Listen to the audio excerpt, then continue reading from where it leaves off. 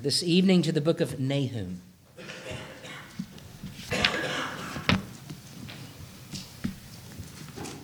Nahum chapter 3. There we will turn. We will conclude the poem by this prophet. Next week we'll move right into Zephaniah. These prophecies are told in some sequence.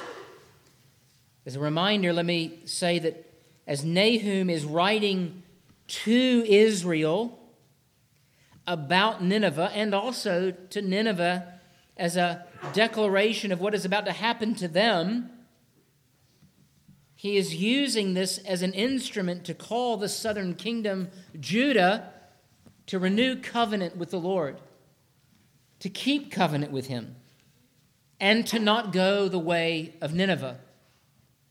It's a warning, it's a shot across the bow to turn away from idolatry and faithlessness. And here at the close of this beautiful poem, some of its meter is lost to us when it's translated to English, is the woe that is pronounced due to the sins of Nineveh. I'll begin reading verse 1. I'll read the whole chapter. It's just 19 verses. And there conclude this book. Woe to the bloody city. It is all full of lies and robbery. Its victim never departs. The noise of a whip and the noise of rattling wheels, of galloping horses, of clattering chariots, horsemen charged with bright sword and glittering spear. There is a multitude of slain, a great number of bodies, countless corpses. They stumble over the corpses. Because of the multitude of harlotries, of the seductive harlot, the mistress of sorceries who sells nations through her harlotries and families through her sorceries. Behold, I am against you, says the Lord of hosts. I will lift your skirts over your face. I will show the nations your nakedness and kingdoms your shame. I will cast abominable filth upon you, make you vile, and make you a spectacle. It shall come to pass that all who look upon you will flee from you and say, Nineveh is laid waste. Who will bemoan her? Where shall I seek comforters for you? Are you better than Nahum, that was situated by the river, that had the waters around her, whose rampart was the sea, whose wall was the sea? Ethiopia and Egypt were her strength, and it was boundless. Put your Lubim were your helpers. Yet she was carried away. She went into captivity. Her young children also were dashed to pieces. At the head of every street they cast lots for her honorable men, and all her great men were bound in chains. You also will be drunk. You will be hidden. You also will seek refuge from the enemy. All your strongholds are fig trees with ripened figs. If they are shaken, they fall into the mouth of the eater. Surely your people in your midst are women. The gates of your land are wide. Open for your enemies. Fire shall devour the bars of your gates. Draw your water for the siege. Fortify your strongholds. Go into the clay and tread the mortar. Make strong the brick kiln. There the fire will devour you. The sword will cut you off. I will eat you up like a locust. Make yourself many like the locusts. Make yourself many like the swarming locusts. You have multiplied your merchants more than the stars of heaven. The locust plunders and flies away. Your commanders are like the swarming locusts, and your generals are like great grasshoppers, which camp in the hedges on a cold day. When the sun rises, they flee away, and the place where they are is not known. Your shepherds slumber, O king of Assyria. Your nobles rest in the dust. Your people are scattered on the mountains, and no one gathers them. Your injury has no healing. Your wound is severe. All who hear news of you will clap their hands over you. For upon whom has not your wickedness passed continually? thus far the reading of God's word. Let me pray now for the blessing of the preaching of it. Lord, we would ask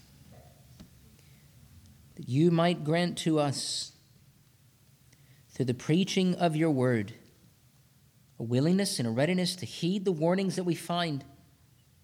For there is not a one of us here who is above your warnings. We need, even in our own lives, to hear those warnings. And so grant to us soft hearts, that we might see not only the true end of sin in our lives, but the true end of sin in the lives of our neighbors. That you might give us wisdom and understanding about the days in which we live, that we might see that we too, and those around us, perhaps those around us, have sinned to such a level, to such an extent, that we rightly deserve your just judgment.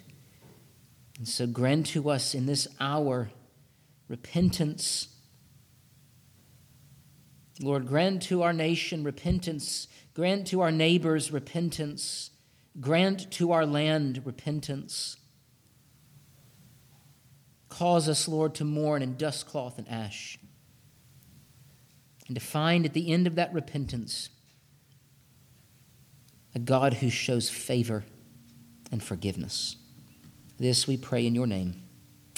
Amen.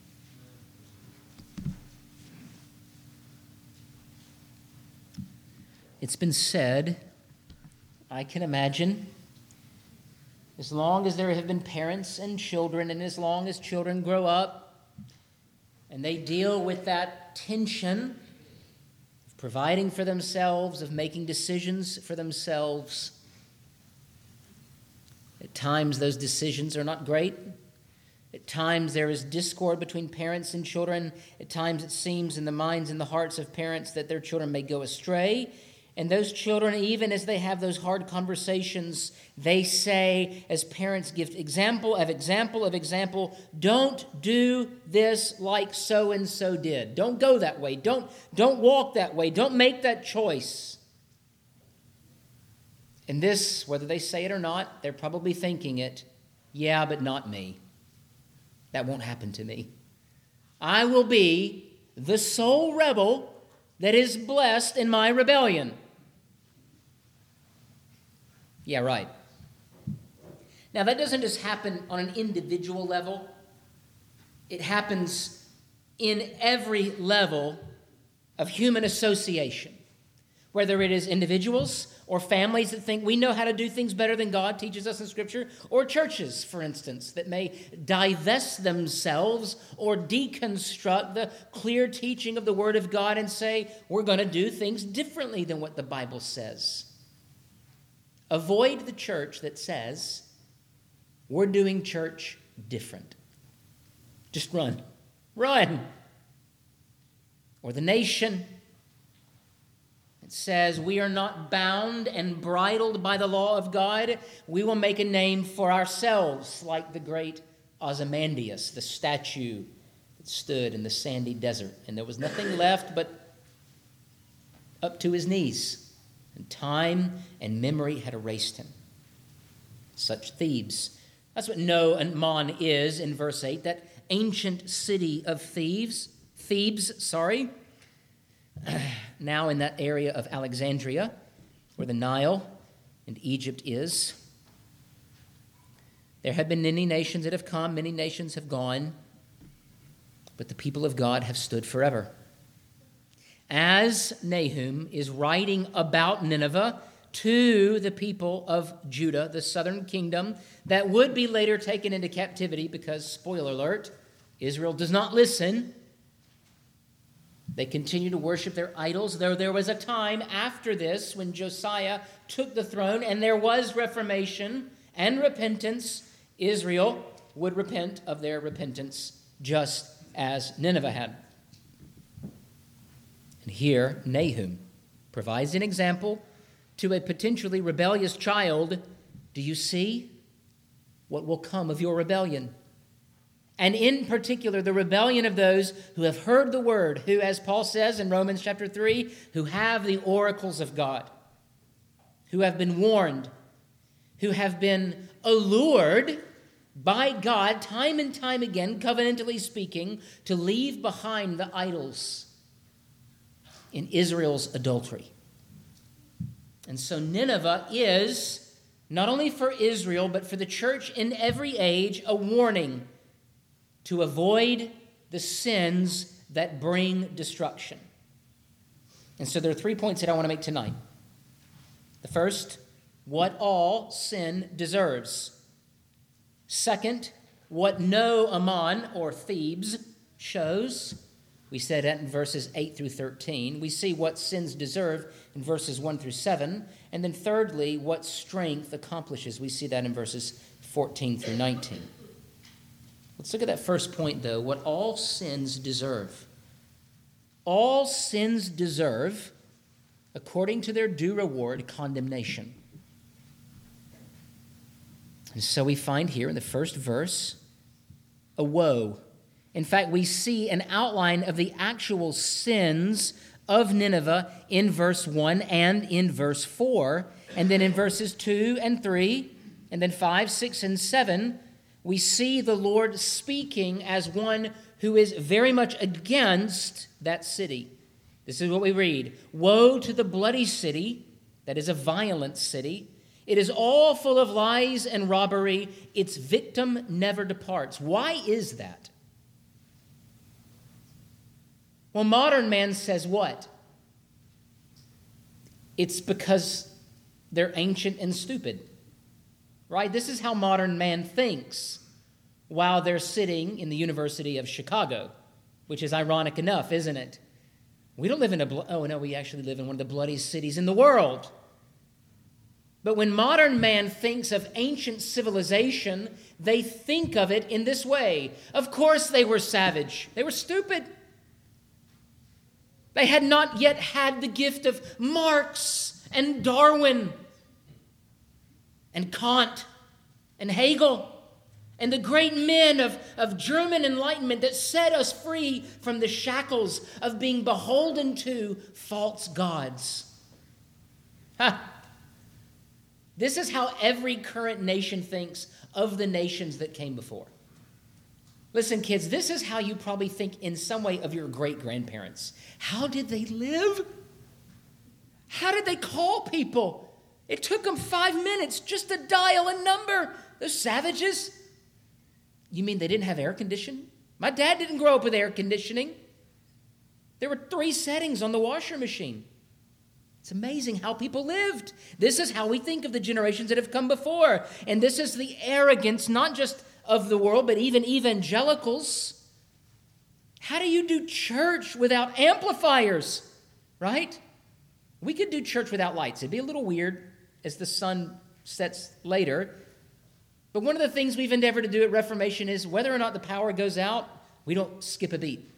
I'm not saying that makes us morally superior, but it certainly makes things more simple. Although I did acknowledge that I had to ask Henry to turn on the soundboard there in the back, so I'm sorry, it's a bit hypocritical. But here, what the Lord lays at the feet of this city is that they are a city full of violence. Now, the reason I chose these 3 prophets, though you could find this in all of the prophets and in all of Scripture, is a message for every people and every age. And it hits home because it is God's word to God's people in every age as long as he tarries. And so as he writes to the bloody city, this violence is the product of what we find in verse 4. The violence is the product of religious adultery or idolatry. They have been seduced by the religion of the devil. And I don't mean black robes kind of Satanism that is often sort of published and talked about today, just plain good old paganism. It's the kind of paganism that motivates the putting up of solar panels, right? You and I have the power through repentance and action to save the world. Now, I'm not saying that all solar panels are bad. I'm saying that right now we live in a state in which we fear the coming days because we think that the gods or Gaia or Mother Earth, whatever you want to call her, is angry with us. And if we do not repent in dust, cloth, and ash, she's going to nail us. She's going to kill us. And how is she going to do that? By sending calamities our way. Nineveh was such a city. They didn't put up solar panels. But what they were doing was they were trading the true worship of the invisible God for idols. And in Psalm 115, we sang it this morning, Psalm 115 outlines this principle, that men make an idol, they worship that idol is made of wood and stone, that idol can be burned in the fire, and one day will be burned in the fire, and so too all who worship those idols, which leads to this principle. You become what you behold. You become what you worship. What was Nineveh worshiping? The very things that could not save them when the day of calamity arrived. And that is the principle. The principle of all of the prophets is a writing to Israel, and God is saying, you have chosen a Savior that cannot save you. Reject that one.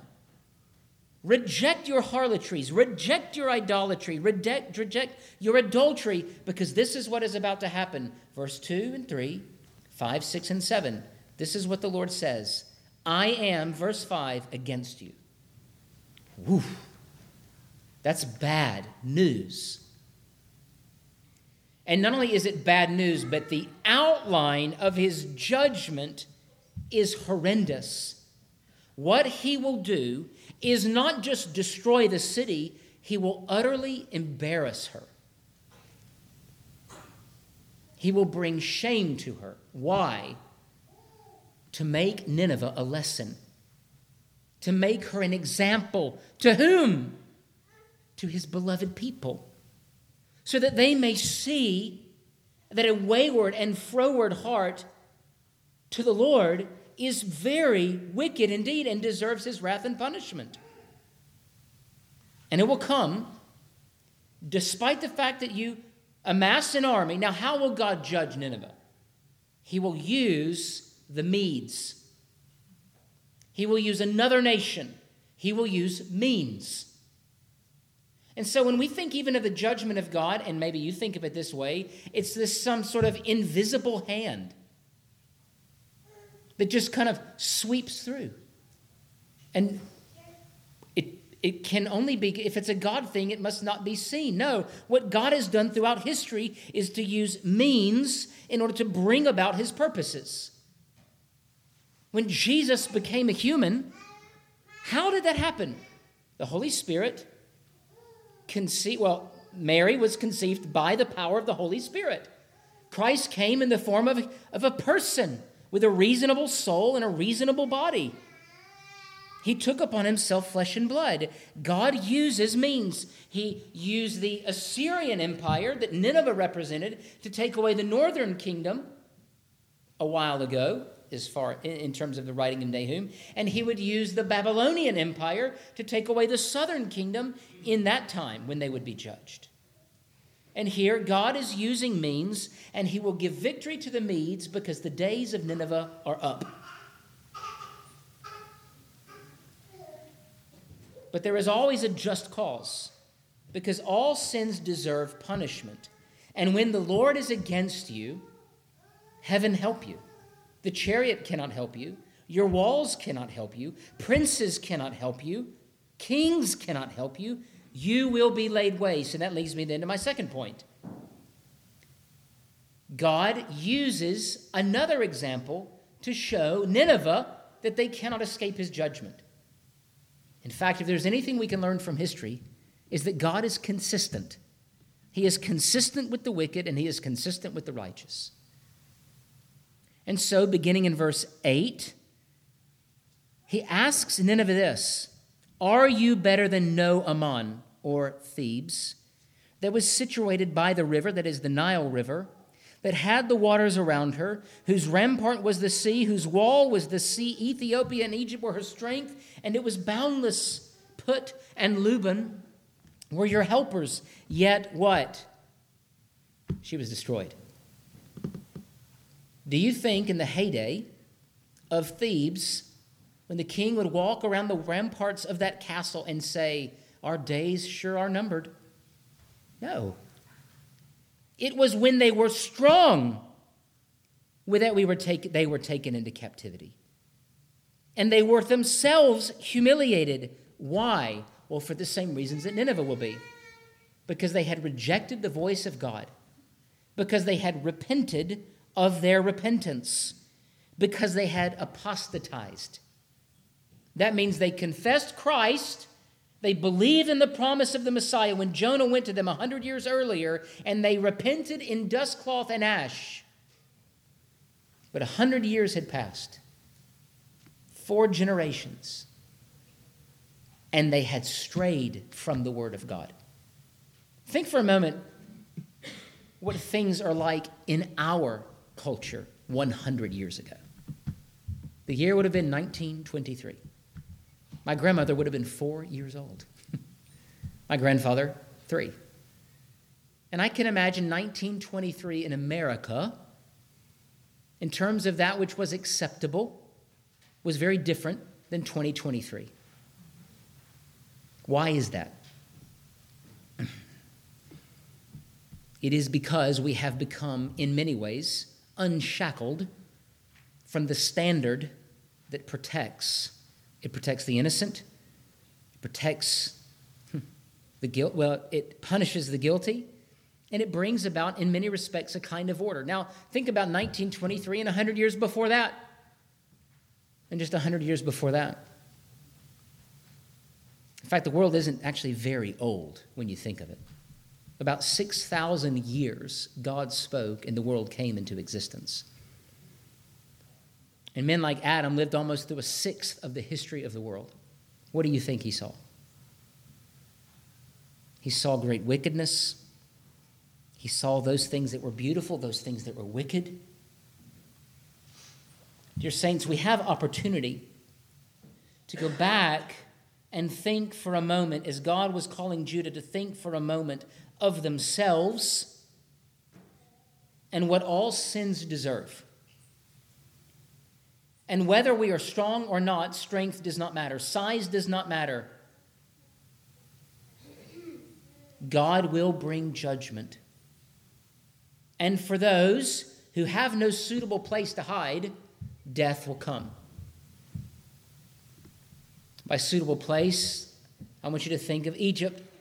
In that moment when the angel of death passed through every street of that major empire, and he visited every house in that nation, and only those who had the blood of a lamb painted on the lintel of their door survived. But all who said, I reject the warnings of Almighty God. Now, let's be clear, this was the last plague. They had already had several that had warned them, you need to get in line. You need to worship the God of Israel. You need to worship I am, Yod-Heh-Vah-Heh, or as we say, Yahweh. He is the true God. And time again, Yahweh proved to Israel and he proved to Egypt, I am the only true God. And Pharaoh did what? He stood his ground, he hardened his heart, and he said, no, I will not let them go. And on that night, Pharaoh's own son was taken from him. And not much longer after Israel fled from that, they marched triumphantly out of Egypt. They paraded out of Egypt. They had been set free. And they came to the border of that great sea, the Red Sea. And Pharaoh repented of his contrition. And the Egyptian army marched to the border of that sea. God led Israel through. Egypt followed them, and God wiped out that army with a flood. Why? Why were they dashed to pieces? How were they brought low? Because God is faithful to honor his covenant people. And what no Aman shows is that there is no nation that is more mighty than the Lord. And there is no nation that can exalt themselves over the Lord's anointed. Because as Thebes went, so will go Nineveh as well. They will be drunk, they will be hidden, they will seek refuge, and there will be no refuge. They will not find it. The hour of their judgment is ripe, like if you go up to a tree and it is shaken and the fruit just falls off. They are that weak. Their judgment is that close. Dear saints, we ought not to trust in the instruments, in the power, in the walls, in the schemes of men, as those who belong to Christ and see the judgment coming, and not just for us, around us, but in times past, right?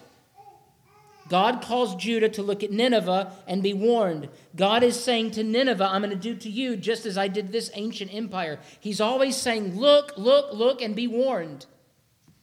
And how many times has God done that? In his grace and in his mercy, he unfolds for us what he has done. And so then Nahum comes to that last point.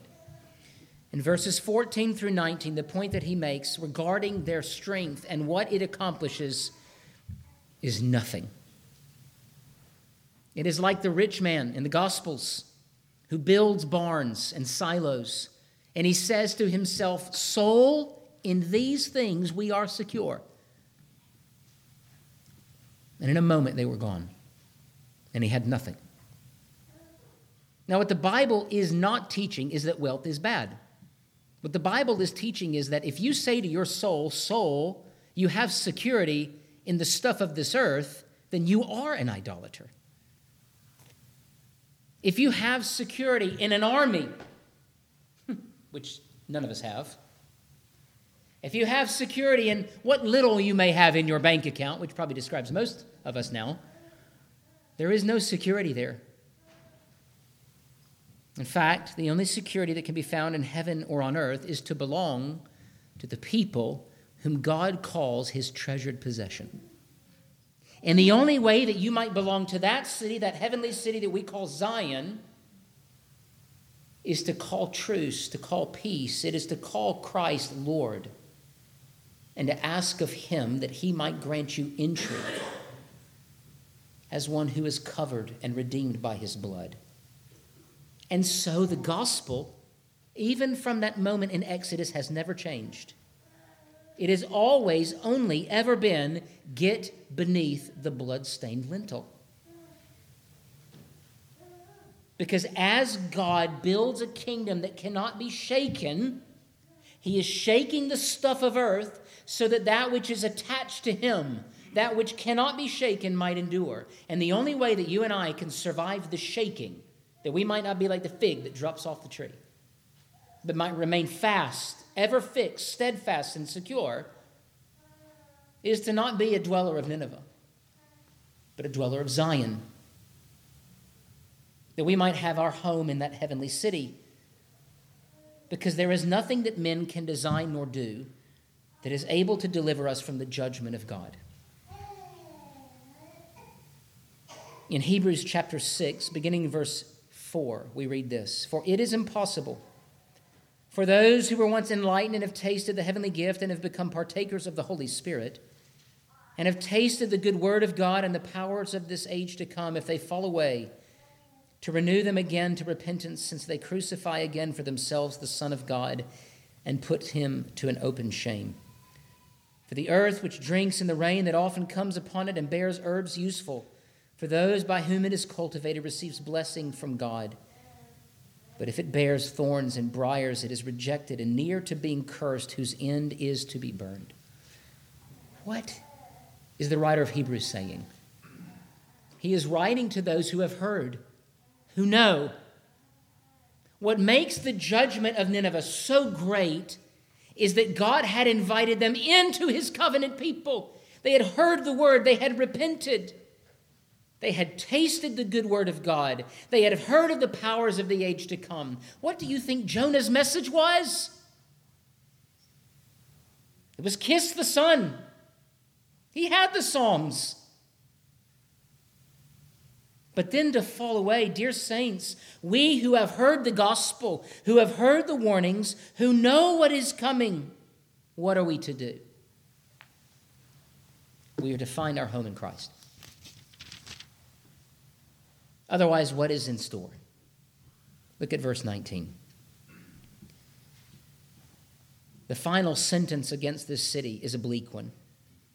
But it is the only sentence that can be pronounced against those who refuse the salvation that God promises and offers, but only through the King of heaven and earth. This is it. Your injury has no healing. Your wound is severe, and all who hear news of you will clap their hands over you. For upon whom has not your wickedness passed continually? What is it? Well, the second part reads of relief.